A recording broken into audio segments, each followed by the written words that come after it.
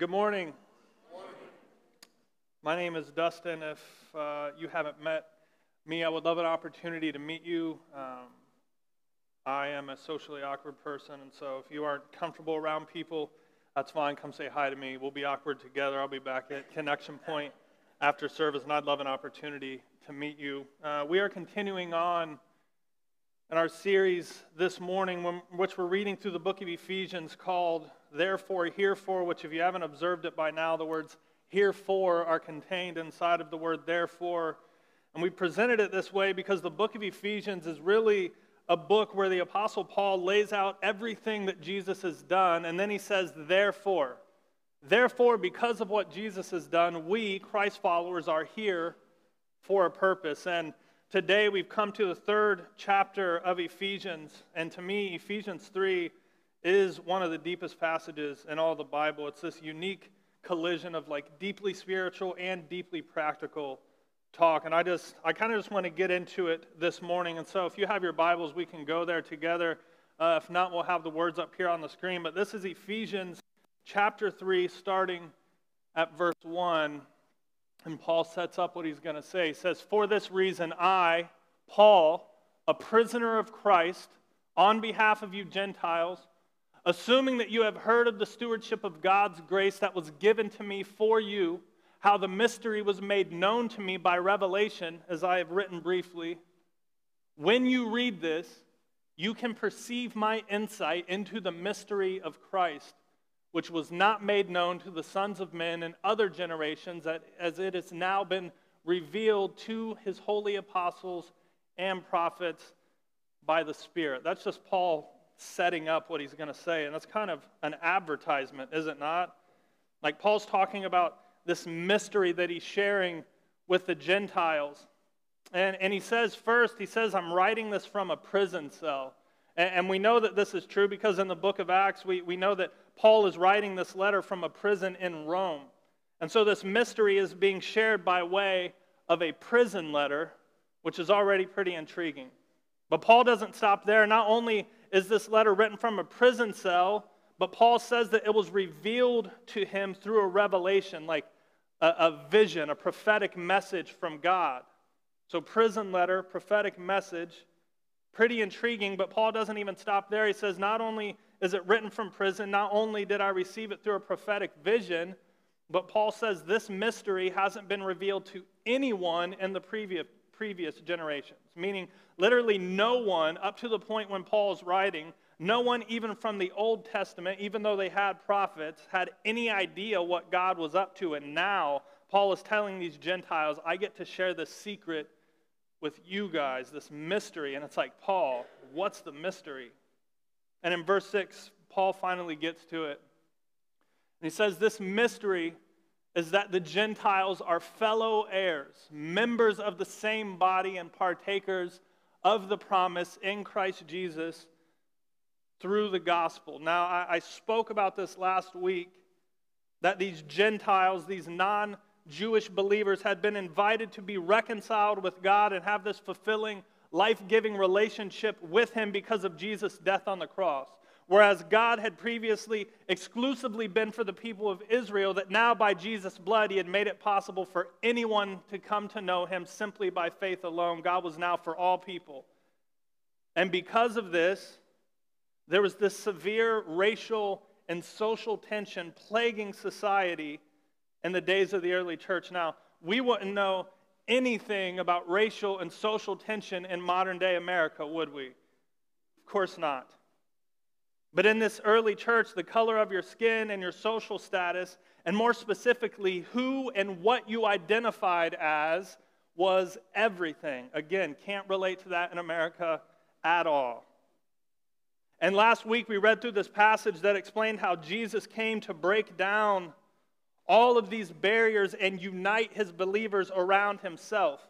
The passage was beautiful. It literally talked about how His people would be built as like this metaphorical building with Jesus as the immovable foundation, and that the Spirit of God would dwell inside of this building and then infiltrate this planet through His people, that people would come to know Him and be saved by Him. And that was regardless of skin color and social status or money or past sins or literally any other defining factors. Whatever their identifiers were before, they were no longer those things. They were now just heirs of the kingdom of God. Paul writes in the book of Galatians and takes it to the most extreme degree. He says, there is neither Jew nor Greek.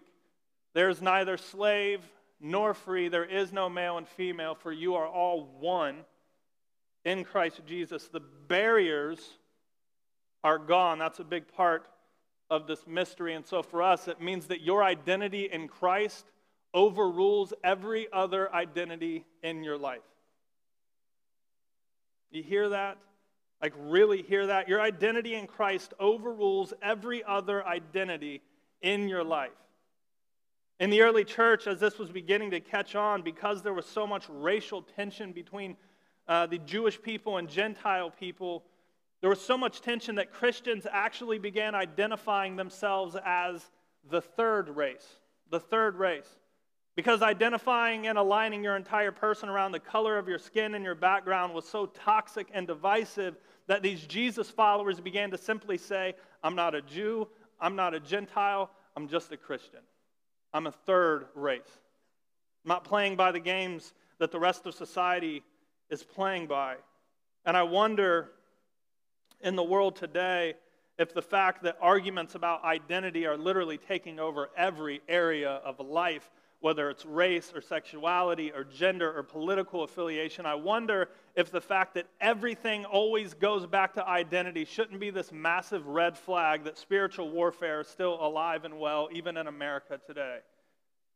I mean, do you think that there might be powers, both natural and supernatural, that might be fighting for you to embrace every identity except for your identity in Christ? I'm seriously beginning to wonder if what's happening, at least in our country right now, isn't all just a ploy by the enemy, just pulling the same stunts he was pulling 2,000 years ago, getting us fighting and spewing hate and dividing ourselves over all these questions about identity. And if Satan is, in fact, behind all of it, he must be pleased as a peach by now by how things are playing out. I may sound a little radical here, but I'm okay with that. We live in radical times. What if we actually allowed our identity in Christ to overrule every other identity in our lives? What if we took a play out of the early church's playbook? What if I wasn't a Republican or Democratic Christian? What if I was just a Christian, you know? What if I wasn't a black or white Christian? What if I was just a Christian? What if I wasn't a progressive or Orthodox Christian? What if I was just a Christian? What if I didn't identify as a weird Christian or not weird Christian? You ever say that? I bet you have. I'm a Christian, but I'm not one of the weird ones.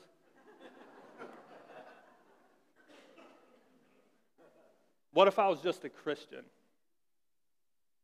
I mean, don't we know that these additional identifiers literally suggest in and of themselves, I am in this group and there is another group. To proclaim or live like I'm this kind of Christian is to suggest that there is a different kind. And I think the danger in this is that a lot of times when we play this game, it actually ends up that we're in a race to just win people to our brand of Christianity more than we're concerned with just winning people to Jesus. Now, you can have an identity. You can have convictions and beliefs and leanings. Believe me, I've got them too. But I'm telling you that the second that identity compromises the purpose Jesus Christ has given you, you need to let it go. Simple example, if you're a hardcore Democrat or Republican and that identifier makes you hate people on the other side or judge or alienate or openly mock them, maybe that identity isn't healthy for you.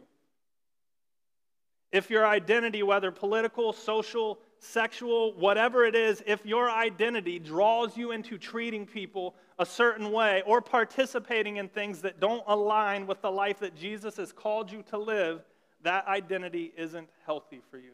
And so have your identities if you have to, but understand that your identity as a child of God takes precedence over all of that.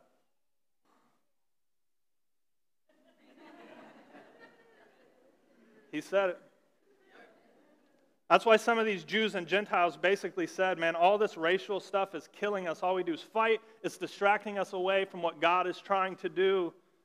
So we're just letting it go. I mean, I know it's a radical concept to live in America and not play the identity game, but I do believe that it's worth considering.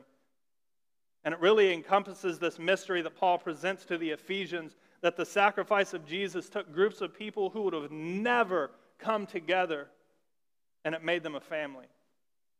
And that's really a picture of what heaven's going to be like. People from all nations, every skin color, background, struggle, all invited to sit at the King's table and bask in his glory forever. And Paul is saying not only is that what heaven is going to be like, but God has actually begun that process here in this life, that the sacrifice of Jesus has extended an invitation to the King's table for all people. And it has this power to bring all people together. And it's just like, wow. You look at how divided the world is, and that starts to sound so good. And then Paul continues in verse 7. He says, of this gospel I was made a minister according to the gift of God's grace, which was given me by the working of his power. To me, though I am the very least of all the saints, this grace was given to preach to the Gentile the unsearchable riches of Christ. And that brings us to the next point that Paul makes, and it's sometimes broken instruments play the most beautiful songs. I mean, do you hear Paul? Do you hear what he's saying? Not only is it amazing and mysterious that this gospel has the power to bring all these different people groups together into one body, but to add to that, God uses the least likely candidates to spread the word about it. Paul says, I'm the least of all the saints. And he's not being self-deprecating or like falsely humble. He's being serious. Paul's like, don't you know what I've done? Like, I used to be a bounty hunter of Christian people trying to spread this message. Like, I've sentenced Christians to death and watched them die. I've kicked in the front door of Christian homes and dragged them out into the streets. You have no idea how unlikely it is that I would ever be the one writing this letter to you about the immeasurable riches of God's grace. However, God chose me because he said if they see what I can do with you, they'll know that anything is possible.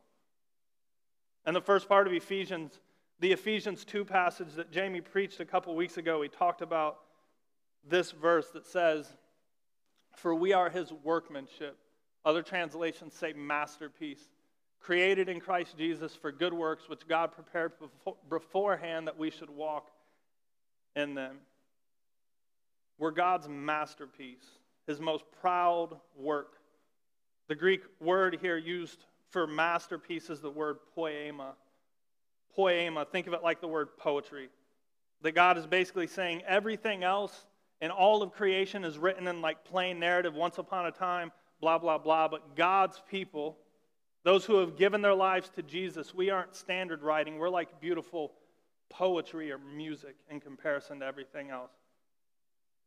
I mean, just think about that for a second. Like, why us? Why are we a masterpiece? Is it because we're so awesome? I think you can see that there are definitely parts of humanity that aren't awesome. So what makes us poetry when everything else is just standard writing? Well, I think it's exactly what Paul said, that we're the only thing in all of creation that can testify about life both before and after Jesus. We're the only piece of creation that can be redeemed in this life. When Adam and Eve sinned in the garden, all creation and all humanity was fractured and broken, and like the shroud of death fell over everything. And the Bible says in Romans 8 that creation, all of creation, groans waiting for its redemption. The rest of creation has to wait until Jesus returns to be redeemed. And the passage says that we wait and groan too, but humans are different because those who have put their faith in Jesus, we've received the first fruit of the Holy Spirit, meaning that when you said yes to Jesus, you were made new and this process of transformation started in your life. And that's the thing, that's this ongoing transformation process that's taking place in the life of those who have committed themselves to Jesus. That ongoing transformation, that's what makes you poetry. Your life is meant to be a picture to all of creation about the redemptive work of God's grace. The life of a Jesus follower is literally meant to be this song that just screams, look what God can do. And so you might be a struggling believer and things might be tough. You might be overwhelmed. You might still find yourself struggling with some sin. Might find yourself even questioning and doubting sometimes, but according to Paul, you still have this song that you can sing. If you've said yes to Jesus, you've had this small taste of heaven. If you've said yes to Jesus, you've seen this like passing vision of him. You've caught a glimpse of him, even for a second. It just like lit you up. It brought you to life when you were dead. It gave you hope and peace and purpose, and it started to transform you.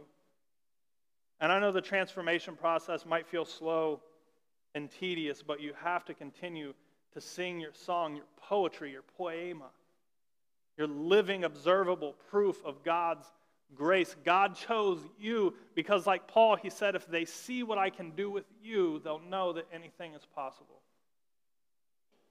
And then, wow, this next part is just like staggering to me. It's hard to wrap my head around. So Paul says, I'm here to preach the immeasurable riches of Jesus Christ. And then in verse 9, he says, and to bring to light for everyone what is the plan of the mystery hidden for ages in God who created all things, so that through the church, the manifold wisdom of God might now be made known to the rulers and authorities in the heavenly places.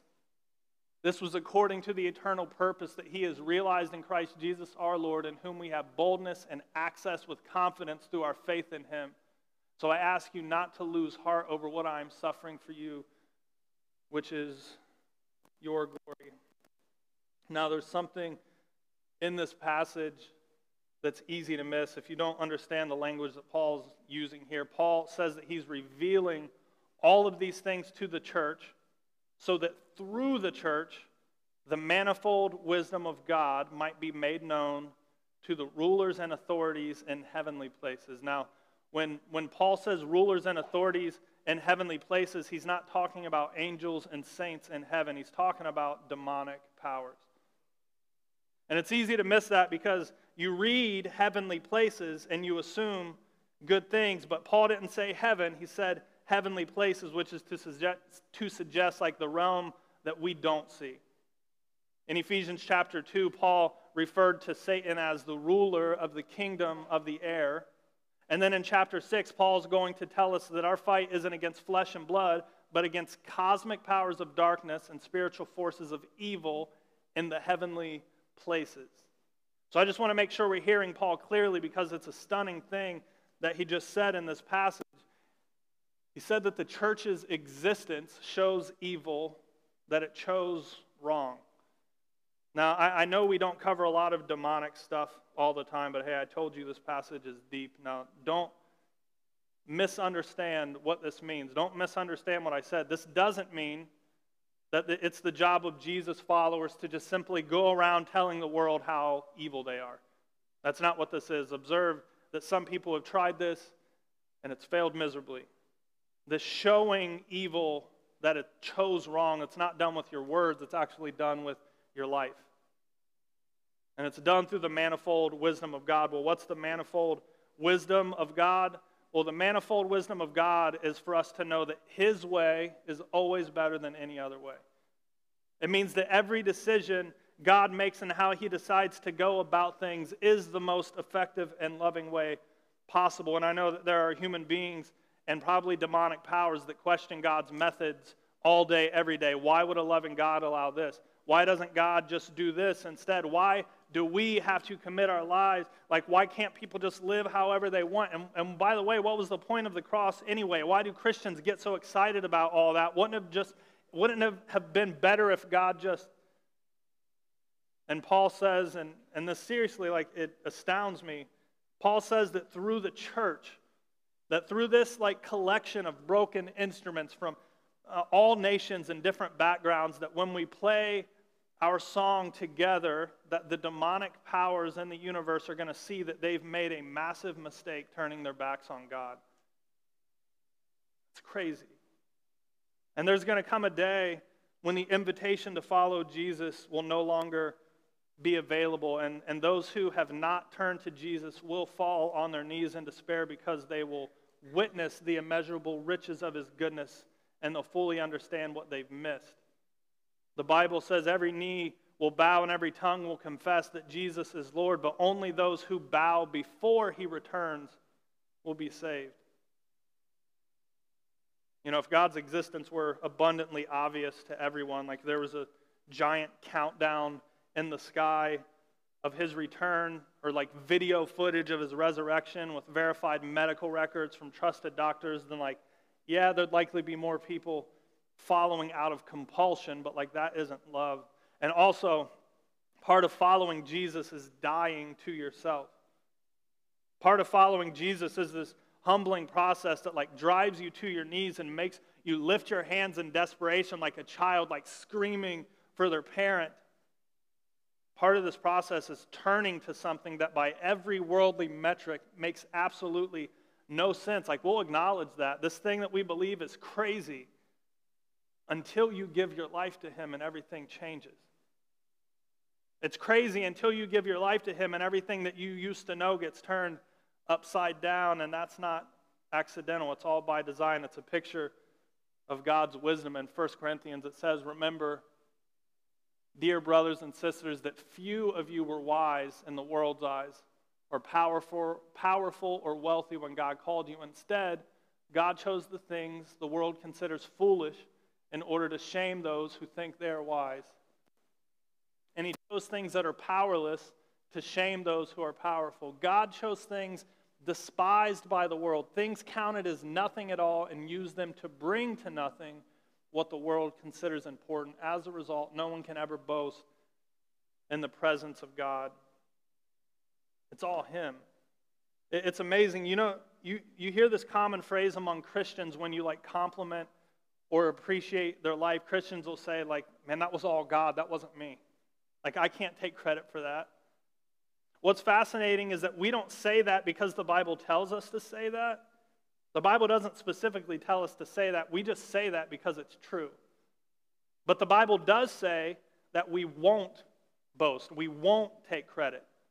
The Bible essentially predicts that someone who has been saved by Jesus will kind of like cringe and recoil anytime someone tries to give them credit. Like, we can't do it. It's all him.